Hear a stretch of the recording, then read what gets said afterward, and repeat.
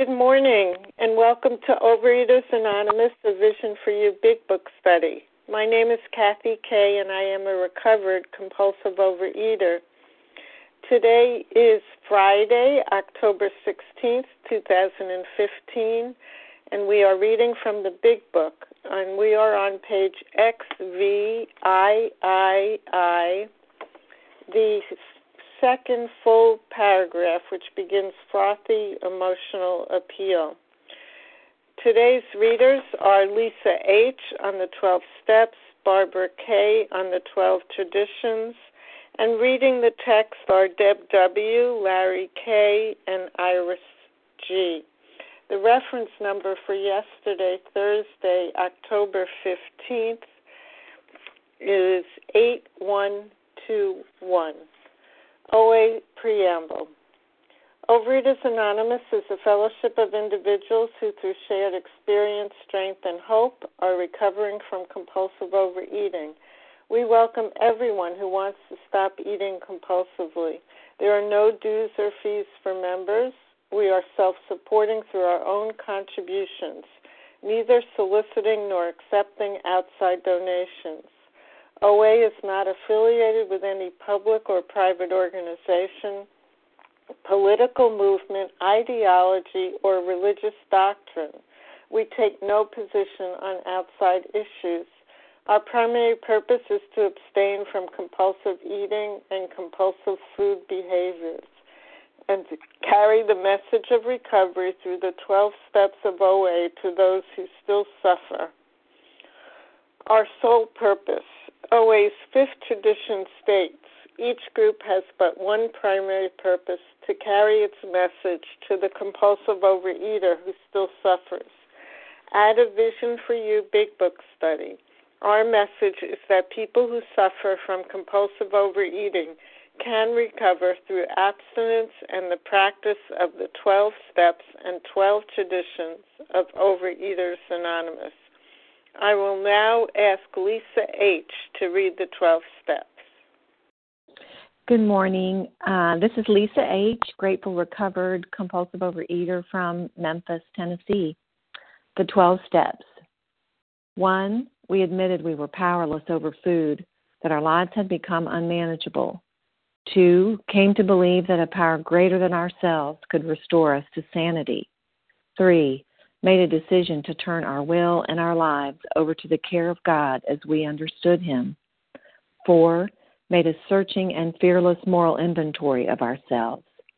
5, admitted to God, to ourselves, and to another human being the exact nature of our wrongs. 6, were entirely ready to have God remove all these defects of character. 7, humbly asked Him to remove our shortcomings. 8, made a list of all persons we had harmed and became willing to make amends to them all. 9, made direct amends to such people wherever possible, except when to do so would injure them or others. 10, continued to take personal inventory, and when we were wrong, promptly admitted it. 11, sought through prayer and meditation to improve our conscious contact with God as we understood Him, praying only for knowledge of His will for us and the power to carry that out. 12, having had a spiritual awakening as a result of these steps, we tried to carry this message to compulsive overeaters and to practice these principles in all our affairs. Thank you, and I pass. Thank you, Lisa H. And Barbara K., would you read the 12 traditions, please? Good morning, everyone. This is Barbara K., grateful, recovering, compulsive overeater in Georgia. 12 traditions. 1, our common welfare should come first. Personal recovery depends upon OA unity. 2, for a group purpose, there is but one ultimate authority, a loving God, as He may express Himself in our group conscience. Our leaders are but trusted servants, they do not govern. 3, the only requirement for OA membership is a desire to stop eating compulsively. 4, each group should be autonomous except in matters affecting other groups or OA as a whole. 5, each group has but one primary purpose, to carry the message to the compulsive overeater who still suffers. 6. An OA group ought never endorse, finance, or lend the OA name to any related facility or outside enterprise, lest problems of money, property, and prestige divert us from our primary purpose. 7. Every OA group ought to be fully self-supporting, declining outside contributions. 8. Overeaters Anonymous should remain forever non-professional, but our service centers may employ special workers. 9. OA as such ought never be organized, but we may create service boards or committees directly responsible to those they serve. 10. Overeaters Anonymous has no opinion on outside issues, hence the OA name ought never be drawn into public controversy. 11. Our public relations policy is based on attraction rather than promotion. We need always maintain personal anonymity at the level of press, radio, films, television, and other public media of communication. 12. Anonymity is the spiritual foundation of all these traditions, ever reminding us to place principles before personalities. Thanks for letting me do service. How our meeting works. Our meeting focuses on the directions for recovery described in the Big Book of Alcoholics Anonymous. We read a paragraph or two from the literature, then stop and share on what was read. Anyone can share, but we ask that you keep your sharing to the topic and literature we are discussing, and that you keep your share to approximately 3 minutes. Singleness of purpose reminds us to identify as compulsive overeaters only, and I realize I didn't thank you, Barbara Kay. I am sorry. Thank you for your service. Our abstinence requirements for moderators is 1 year, and for readers is 6 months. There is no abstinent requirement for sharing on topic. This meeting does request that your sharing be directly linked to what was read. We are sharing what the directions in the Big Book mean to us. To share, press star 1 to unmute. Once you are done sharing, let us know by saying pass, and then press star 1 to mute your phone. In order to have a quiet meeting, everyone's phone except the speaker should be muted. Today we resume our study of the Big Book on page XXVIII, the second full paragraph beginning frothy emotional appeal. I will ask Deb W. to begin our reading. Good morning. This is Deb W., recovered compulsive eater in Tulsa, Oklahoma. Excuse me. Frothy emotional appeal seldom suffices. The message which can interest and hold these alcoholic people must have depth and weight. In nearly all cases, their ideals must be grounded in a power greater than themselves if they are to recreate their lives. And I just wanted to kind of break down the words that meant a lot to me in this paragraph that I really could identify with. And so I looked up definitions. And so frothy is a lightweight with no substance. It's light in content. The emotional appeal is appealing or arousing an emotion rather than a reason. Like, you have a pretty face. If you lost some weight, that you would really look great. Emotion is trying to get a reaction through appealing through my emotions, and that's just an example that I said that never did work when people used it on me. The other words, that depth and weight, and the message I needed to hear, depth meaning something of wisdom, understanding, or intellect, something that penetrates, an insight that that I can get. And the weight part is to have an important or significant, to bias or slant toward a particular goal or direction, to manipulate. And for me, these listening to these meetings and studying this Big Book is what manipulates. It's what gives me a goal. It's what affects me. It appeals to me. it hits the part inside of me that makes sense, that makes it opens my world and my thoughts to something other than the way I lived, the way I thought before this recovery, before considering getting out of the food and changing, the way that I was living my life. And when it says it didn't work, when I think about what wasn't working before, when I think about what had to be grounded, when I would go and we read the stories in the big book, I got recovered first go around on the stories because I really didn't read that much about the first 164 pages.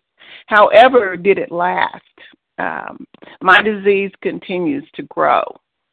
And when I came out of relapse, I realized how hard, how bad it was, how in depth, how desperate I was, because I wasn't able to go into the rooms and share about what went on with me this week, or share about the sadness, or supporting with love each other. I had a disease that was kicking my butt.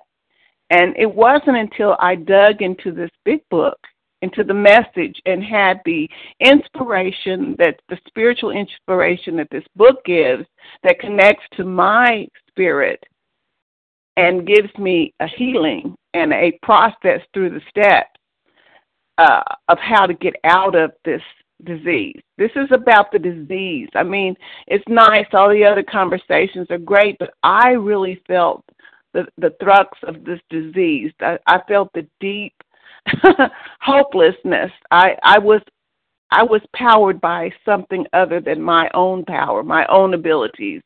And so I had to have a message. I had to have a power, a direction to this power to get a healing. And so with that, I pass. Thank you.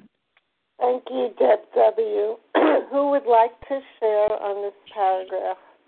Rick K. Rick K. Sarah. Was that you, Sarah? Sarah It was. Reva P. Reva P. Janice P. Nessa R. Okay, I heard Nessa R, and I heard someone before Nessa. Who was that? Janice. Janice P. Okay, great. Vasa O. And Vasa O, and we'll stop there.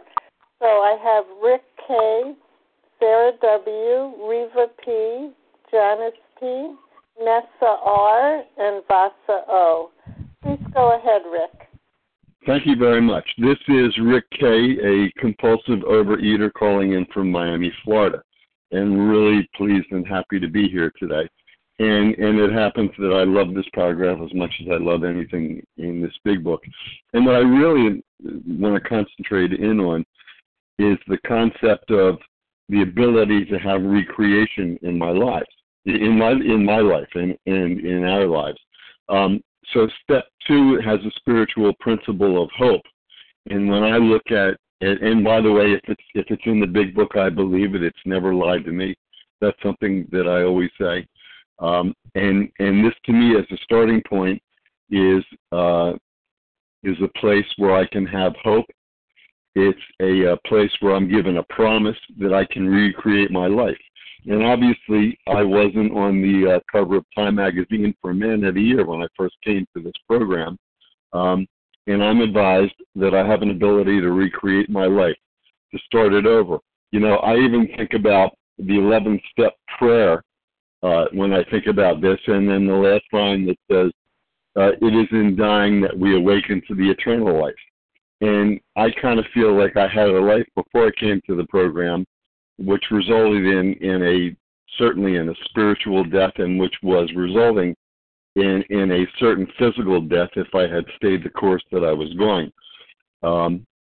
And I was able to have a new awakening, a rebirth, a recreation, if you will.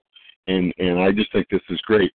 And I have another friend who talks about do-gooders, people who come into the program and they just want to talk good stuff, but yet there's no depth, there's no weight to their message. So the message that we're talking about for me is a spiritual message, and it's a message that one compulsive overeater can carry to another compulsive overeater that has depth and weight, and that depth and weight is increased based on the fact that we're similarly situated and that we relate to each other in a way that people who don't have the understanding that we have can. So it's just a great morning to be here, and with that, I'll pass. Thank you. Thank you, Rick K. Sarah W., please go ahead. Thanks so much for your service today, Kathy K. It's good to be on the line. Sarah W., grateful, recovered, compulsive overeater. What I feel out of the paragraph is that I have limitations, and I have to get to that place where I realize that. And instead of beating myself up and saying I'm a bad person because of those limitations, you know, the thought that comes into my mind is it's weakness, not strength, that binds us to each other. And the idea that, you know, I can't get so spiritually or heavenly good that I can't be, you know, of this earth and try to be there for other people, you know, that we're all limited, no matter how recovered we get. And for myself, I have to say that, you know, it is weakness, not strength, that binds us to each other. And the thought that comes into my heart after hearing the previous two shares, which I really got a lot out of, is that there are worse things than death. I really feel that, you know, being a walking zombie and being, you know, so afraid to face life, afraid to, you know, at that jumping off place, you know, afraid to live and afraid to die, afraid to eat and afraid not to eat, you know, just really not feeling like we're a member any longer of the human race. And that brings us to that, you know, almost like you're at the cliff, the precipice where you can finally say, you know, I am powerless. I have no other answers. You know, food was my answer, but food doesn't work anymore. And you know, the other thing is that food is but a symptom. You know, my problems are much greater than that. And I had to get to a place where, you know, the destructiveness not only of my own soul and my own self, but of other people around me had to become so great that I had to really take a good look without beating myself up with a baseball bat and just saying, you know, what can I do to make it right? Because otherwise I was going to take my own life. And in a way it was a slow death as it was. So, you know, I had to have the open-mindedness and the humility to say, I can't do this anymore. And I do believe that a power greater than myself can help me with this. And that's what I believe today God would want from me, that God doesn't want me to have misery and pain. Although there is pain in life, that it's not self-imposed. And that's what the compulsive overeating creates for me, is self-imposed pain. And thank you so much for letting me share. And with that, I pass. Thank you. Thank you, Sarah W. Reva P., please go ahead. Lois M. Lois, I'll get you after Vasa, okay? Thank you. Okay. Reva P., go ahead, please. Good morning, Kathy. This is Reva P., recovered compulsive overeater in Toronto. This paragraph speaks to me because I have come to understand that I am a hardcore, real compulsive overeater, and left to my own willfulness, I will self-destruct physically, emotionally, and definitely spiritually. And the concepts that I wanted to share about are, first of all, the message, which to me means the 12 steps, and which can interest and hold me, must have depth and weight. And I've heard those words, depth and weight, referred to so many times on the meetings on this line. And thinking about it this morning, for me, depth means limitless growth. You know, I was really great at the concept of quick fix. You know, I want to do this program, I'll do it in 6 months, I'll fix myself, and then I'll get out there and continue on with my life. Thank you very much. And I am amazed that I can go deeper and deeper through the same 12 steps, and that there is no limit to the growth that happens. And for that, I'm so grateful, and grateful to the people on Vision for You who have revived the whole book for me. And then wait, for me, means like grounding, like it says in the next sentence. You know, when I was in my disease, I was like all over the place. I was the tornado. And I still have that tendency without the grounding in this program. So wait means it's solid. It's solid. I need something to hang on to. I need something greater and bigger than myself, because really I will just fly away with everything and make things seem way more tragic than they really are. And then this concept of recreate, you know, with a grounding and a power greater than myself, I see it in myself slowly, and I definitely see it in other people. Like, these are not the same people. Physically, emotionally, spiritually, like I look around the rooms and I listen to the lines, like people have totally transformed, and it's all due to this power greater than ourselves. So what I thought was the worst thing in the world, which would have been to stay in this program for the rest of my life, I actually felt sorry for people who were here so long. I thought they were learning disabled and couldn't get it quick enough. I am so grateful for a program that has depth and weight, and I get to recreate my life. With that, I pass. Thank you, Reva P. And Janice P., please go ahead. Good morning. Good morning, Kathy. Good morning, Vision for You. My name is Janice P. I am a recovered compulsive overeater. Thank you, God. Thank you, God. Well, this is a doctor's opinion. You know, this is a doctor's opinion. And in and of itself, the doctor's opinion had this message that carried depth and weight. You know, I don't know about you, but I had plenty of emotional, frothy emotional places where I said, this is it. I can't do this anymore. This is it. I'm going to stop. This isn't going to happen again. I've learned my lesson. I know I have to stop. But I couldn't. And it got to the point where I couldn't trust myself anymore. I would say these things, meaning them, with every fiber of my being, but I couldn't stop. So here in the doctor's opinion, you know, Dr. Silkworth had seen these alcoholics. He had seen these alcoholics year after year after year destroy themselves. And although he tried to help it, whatever he could, he couldn't. He couldn't save them.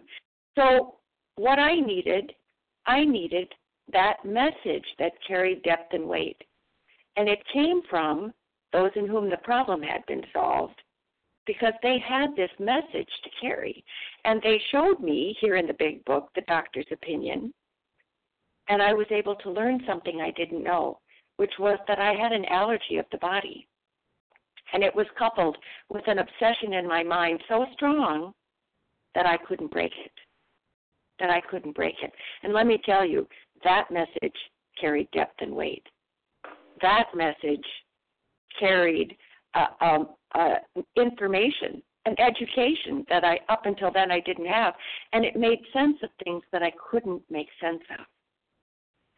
So, you know, thank God for Dr. Silkworth and his willingness, after he saw these men who were recovered, people that he thought had no hope and no chance, they were recovering. Somehow they were staying sober, and they were recreating their lives and sharing with other people in a way that he found pretty profound.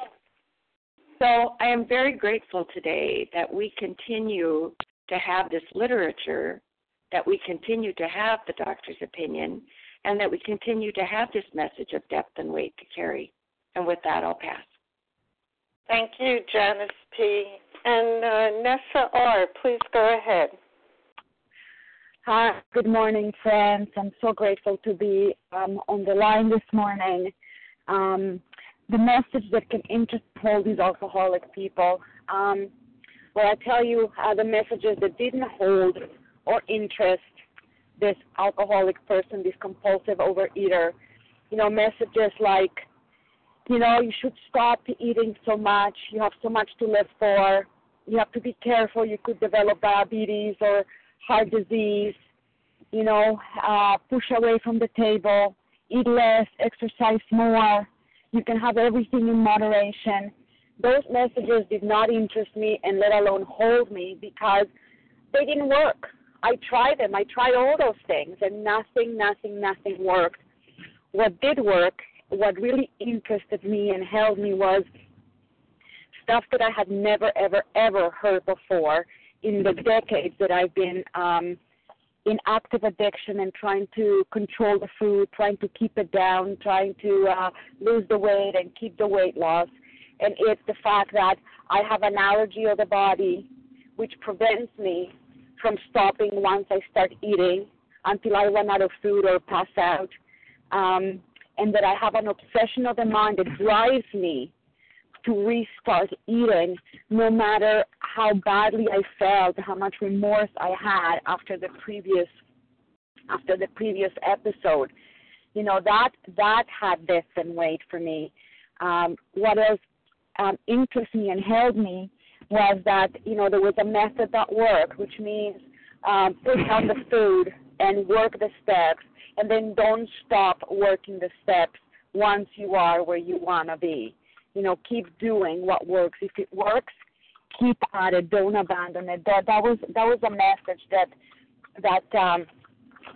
interested me and held me because it worked. It worked for me. It worked for countless others, and it can work for anybody on the line if you do it diligently, honestly, and earnestly. With that, I pass. Have a good weekend. Thank you, Nessa R. And Vasa O., you're next. Yes, thank you. Good morning, everyone. Thank you, Kathy K., for your service. And I am Vasa, grateful, recovered compulsive overeater, calling from Massachusetts. And I'm just so grateful that, the person that 12-stepped me, gave me the message, brought me to the big book. And the doctor's opinion, I was very interested to hear the message and the solution. I found hope when I came here, where I had lost hope. By the time I found the program, I had given into the food addiction because there was nothing more that worked for me that I tried. And I remember hearing, like, God will do for me what I couldn't do for myself. I was really puzzled. I was very skeptical, when I heard that. But I had nothing more left in my power to do, and that was the solution for me. It says here, nearly all cases, their ideas must be grounded in a power greater than themselves if they are to be recreate their lives. I really didn't think there was anything wrong with my life. I just thought that, if I could only put the food down, then, my life is just going to be perfect, and that's all I thought I needed to do. And yes, God gave, one of the promises was that I did get abstinent right from the beginning because I was really terrified. I didn't want to die, with the food addiction. And then after that, I thank God that I listened, didn't say, well, now I'm thin, I can leave. And that's what I thought, the day I came. I'm going to lose the weight and I'm going to leave. Thank God that I stuck with it and worked the 12 steps the way they're laid out. And, I didn't understand the freedom from anger, resentment, jealousy, envy, self-centeredness. I didn't understand my character traits. But as the food was down, God gave me the help, and the people in the program gave me the support just to keep going, not to give up. And I just threw myself into the program. I took an action, and I'm so grateful I did. Thank you, and I pass.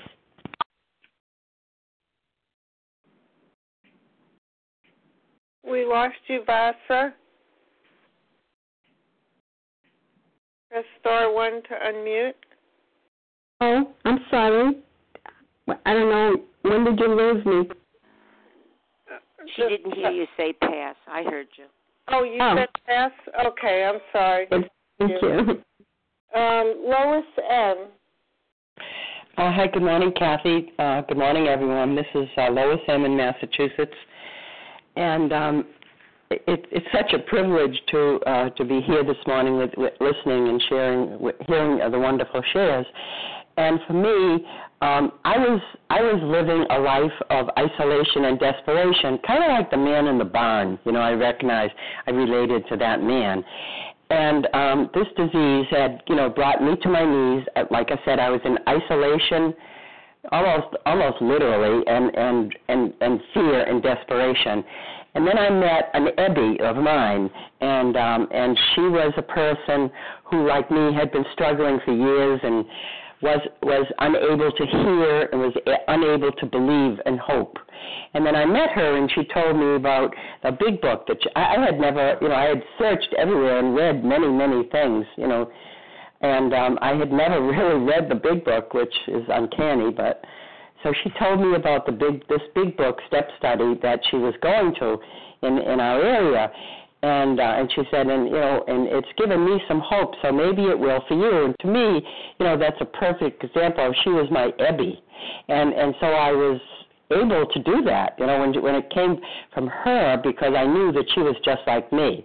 And she just wasn't, talking to me in frothy emotional ways, which, people had.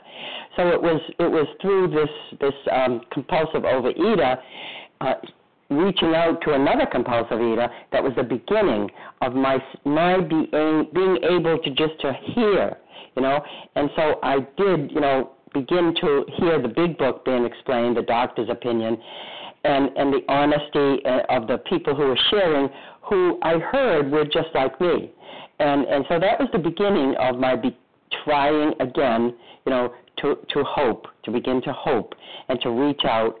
And it took me still quite a long time to be able to surrender. I was very full of self-will and isolation as well. And also with my disease my disease was a disease of distortion. So, my desire to eat compulsively distorted everything I heard. And I was unable to grasp this for quite a long time again. But I had hope. My hope was begun to be alive again. And it was that's why I'm so glad that the book asks us, in order for us to keep our recovery and to keep our sobriety, we must pass it on to others, because it's when, one alcoholic reaches out to another alcoholic that the magic began for me. And I'm hoping that will begin for you again also today, if you're listening and if you're new. And with that, I'll pass. Thank you. Thank you, Katie. Thank you, Lois. Before we move on to the next paragraph, is there anyone else who would like to share on this one? This is Bella. Can I share? Okay. Alice M. Leah. G, Alice M, and Leah M. Anybody else? Roxanne. Russ, I'm sorry, what's your name? The last name? Okay, I didn't hear her. Sam. Ann, okay. Roxanne. Roxanne, okay. Thank you, Jeff. First initial of your last name? B. Thank you, Roxanne. Okay, Bella G., go ahead. Thank you. Good morning. My name is Bella G., and I'm a thankful recovered compulsive overeater. Thank you, Katie, for doing this service, and thank you very much, everybody on the line. Wow, this is the message of hope. Yes, what is the message of hope? That, thank you, God, I have the opportunity to change my belief. And before the program, my belief was that, yes, I have to live all my life according to the past, and to blame and to blame and judge myself, and to blame and judge others, and not to be able to live the present. And yes, to be, to be isolated and to be angry and to be not to live the good life, because to be sad and disappointed of what happened to me in the past, and to be not satisfied because this is my family, this is the place that I live in, this is my experience in school. And thank you, God. Now that I am in the program, I can change my belief. And now I have a new belief that I am able to recreate my life. Yes, I have the power to choose that I don't want to live that miserable life and to live the past. And yes, today I can choose to live the present. And the present is that I am human. I am not perfect. And nobody is perfect. So I don't have to be anymore the people pleaser. I don't have anymore to compare myself to others and to blame and judge. Thank you, God, that today my belief is that, yes, that I am not perfect, and therefore there is a greater power than myself. And a greater power than myself, it's not a human power. It's a greater power than a human power. And yes, I am not perfect. I don't know everything, and I am limited. And this is my power today, to accept that there is a greater power than myself. Thank you for letting me share, and I pass. Thank you, Bella G. And Alice M., please go ahead. Hi, thank you. This is Alice M., compulsive overeater and bulimic from Florida. And this first sentence, frothy emotional appeal seldom suffices. It is I have an example of this that just is gut-wrenching for me to show that, it just didn't work. And I was in treatment for 4 years ago for the first time in my 12-year marriage at that time. And I was in bad shape. And I had a 12-year-old daughter at that time also. And my husband came to visit me with my daughter, and he looked at me and said, "Have you surrendered? Have you surrendered?" And I just kind of had this sheepish look on my face, I guess, and I said, "Oh, I'm getting there." And his eyes welled up with tears, and I remember he said something like, "Aren't we important enough for you? Don't you care about us? How and how am I going to raise Lauren alone?" I was dying, and he was crying, and that appeal of his was genuine and powerful, but it wasn't going to make me surrender. I wanted that appeal to make me surrender. I really wanted that to work, but it was just not getting through. And where it says that the message has to hold weight and depth, and for me, that message finally came while I was in that treatment center, feeling desperate enough, and someone in there had lived the life I lived. I needed to hear a message of recovery and hope from someone who was a gutter-level food addict like me, who had done the disgusting, vile, animal-like things like me, and was not doing that anymore, and had peace in their life, and was living in principles, and had a life, and was just, I finally, and I think that message was out there a lot for me. I think that message was all around me, even before treatment, but I just couldn't hear it. I was in my bulimic fog. I wasn't ready to hear it. And I tell you what, not only did emotional frothy appeal from my husband not suffice, not work, but ultimatums and threats of severe consequences didn't either. He threatened, he said, "I'm not going to go through this again. I'm taking Lauren and we're leaving." And And I knew that he could do that. I knew there was no court of law that would give me custody of her based on my history around all my treatments and abuse, and that didn't work either.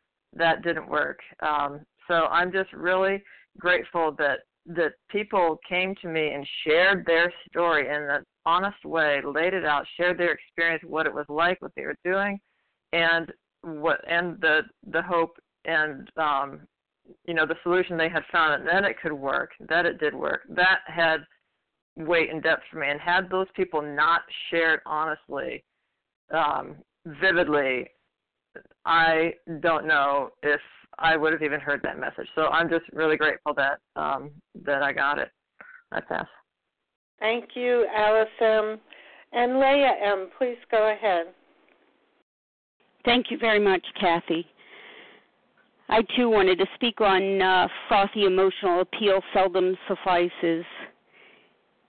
You know, there's not a single consequence that a real compulsive overeater experiences that's significant enough to change their behavior. At least that was true for me. I'm a real compulsive overeater, and you couldn't give me a consequence at that time that was significant enough to change my behavior. It's not that I didn't care about my husband.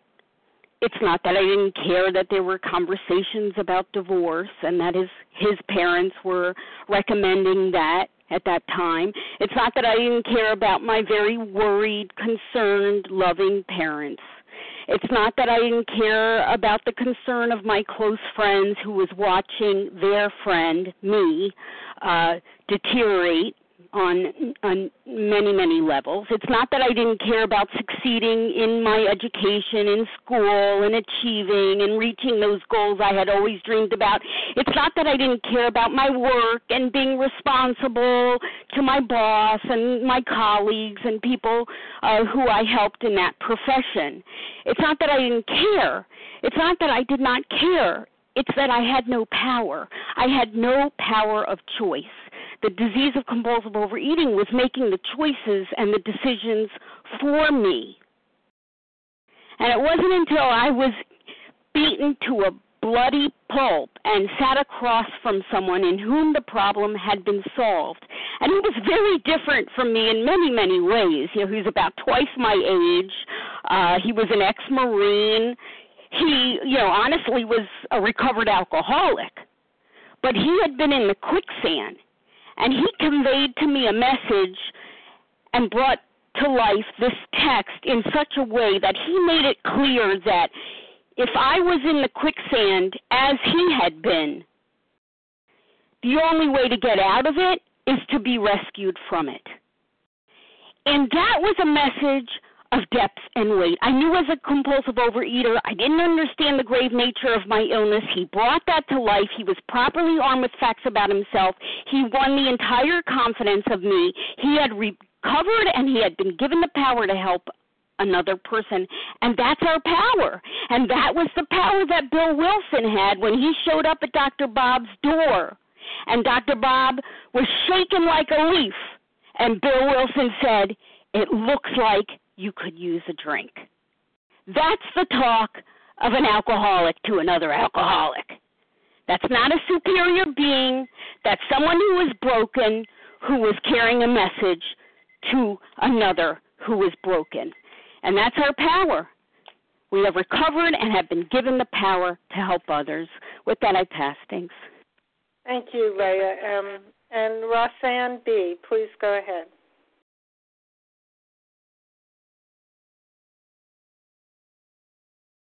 Press star 1 to unmute, Roxanne. Good morning, everyone. Thank you for being on the line, and thank you for your service. When I read the lines about frothy emotional appeals never suffice, I think about in my disease, my inability to face reality, to be honest, and to take responsibility for behavior. To me, the emotional appeals never suffice are the excuses and the lies and the justification and the victimization I have related over the course of my life as an excuse for living in my disease.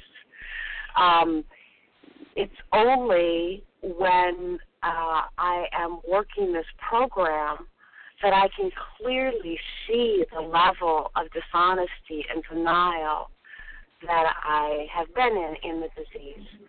And it's only through being surrounded by others who are recovered and hearing their stories that I can see mine in contrast to theirs.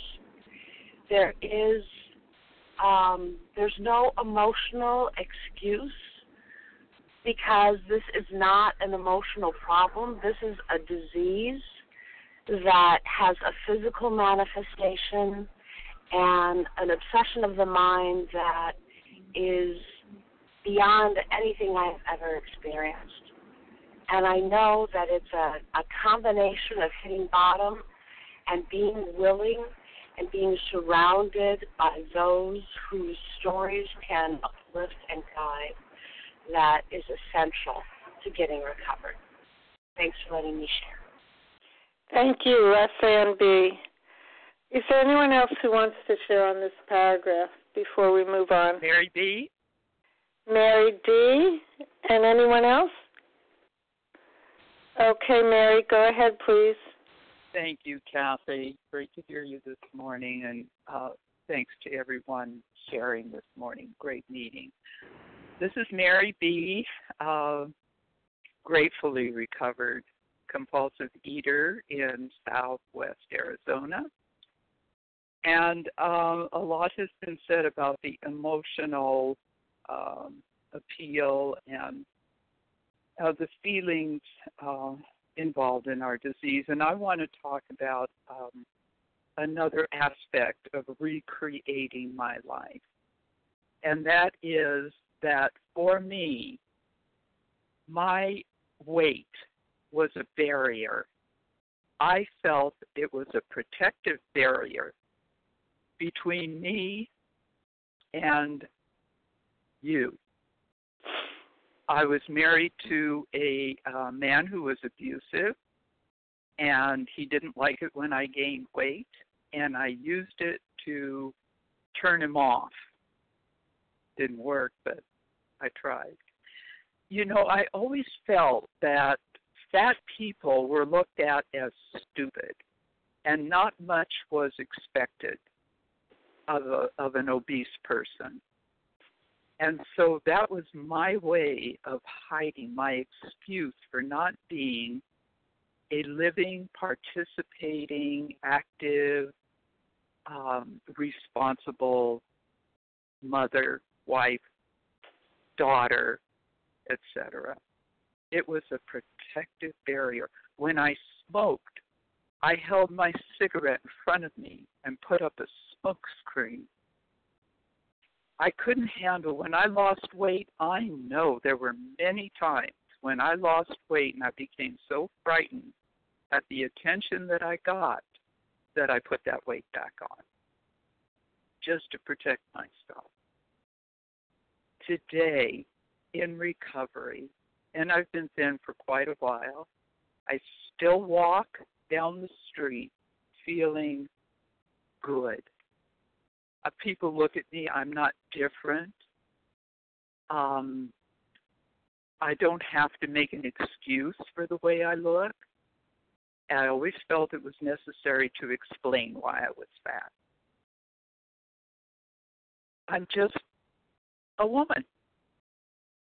I'm 78. I'm proud of it.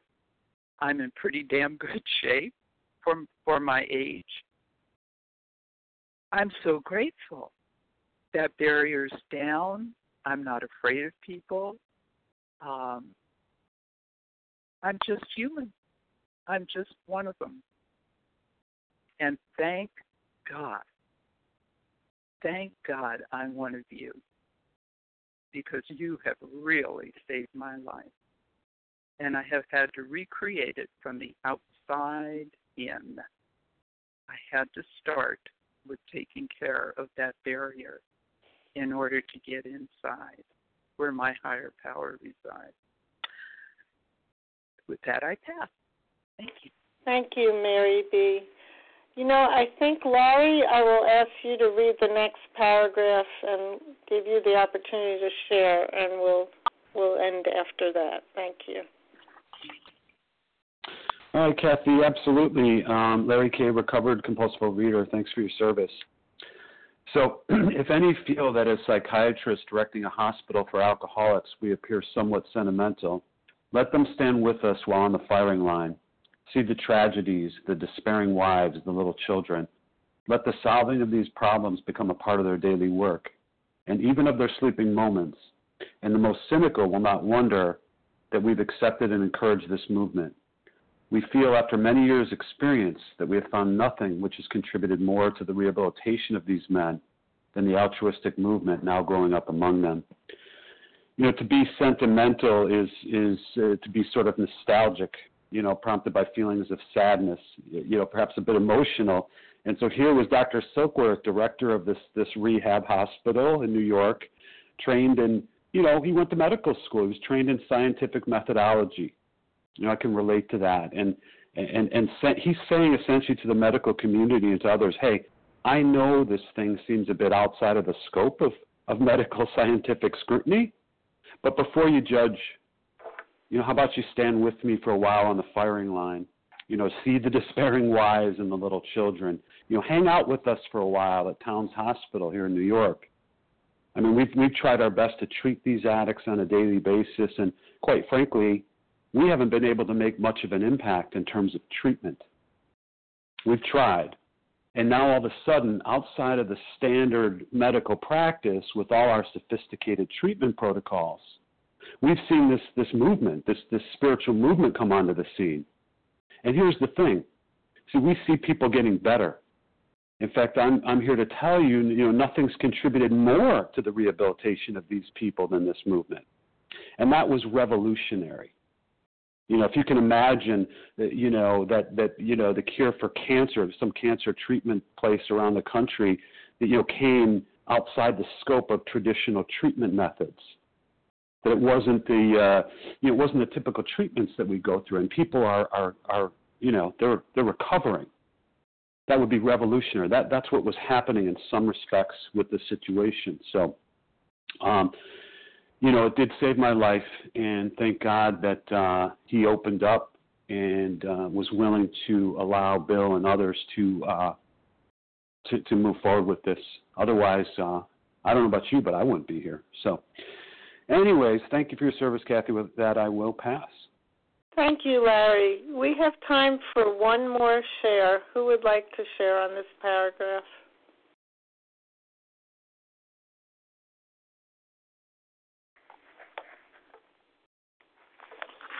Hi, it's Naomi B. Is there still time?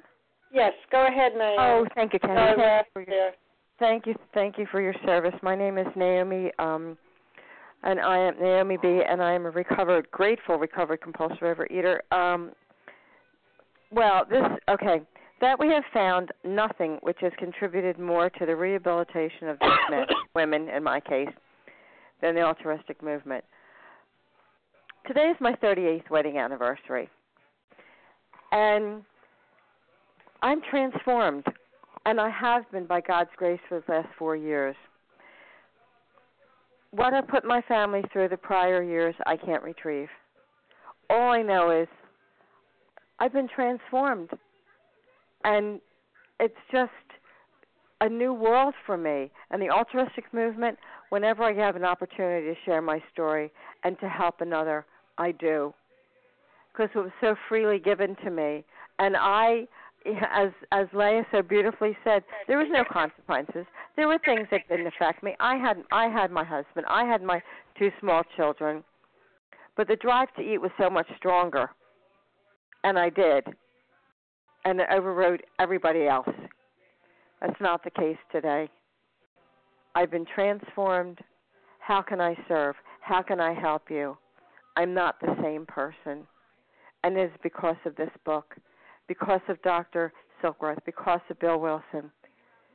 And thankfully I came into OA, not being in there for many years, to hear some of their slogans, and I came in listening to Vision for You, which has definitely changed my life. And I am truly happy, joyous, and free. And I carry the message whenever I possibly can, because of the gift that was so freely given to me. I have a calm in my brain, which I've never had before. Thank you so much for allowing me to share, and we're counting the days down. Thank you, and God bless. Have a great day. Thank you, Naomi B., and thank you to everyone who has shared today. Please join us for a second unrecorded hour of study immediately following closing. We will now close with the reading from the Big Book on page 164, followed by Serenity Prayer. And I'd like to ask Iris G. to read A Vision for You. Our book is meant to be suggested only.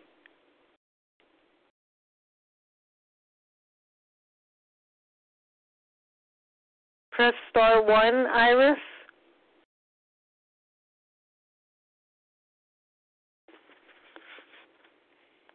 Iris, are you there? Can you hear me, Kathy? Now I can, yes. Okay, sorry. Hi, this is Iris G., recovered compulsive overeater from New York. Our book is meant to be suggestive only. We realize we know only a little. God will constantly disclose more to you and to us. Ask Him in your morning meditation what you can do each day for the man who is still sick. The answers will come if your own house is in order, but obviously you cannot transmit something you haven't got. See to it that your relationship with Him is right, and great events will come to pass for you and countless others. This is the great fact for us. Abandon yourself to God as you understand God. Admit your faults to Him and to your fellows. Clear away the wreckage of your past. Give freely of what you find and join us. We shall be with you in the fellowship of the Spirit, and you will surely meet some of us as you trudge the road of happy destiny. May God bless you and keep you. Until then, pass.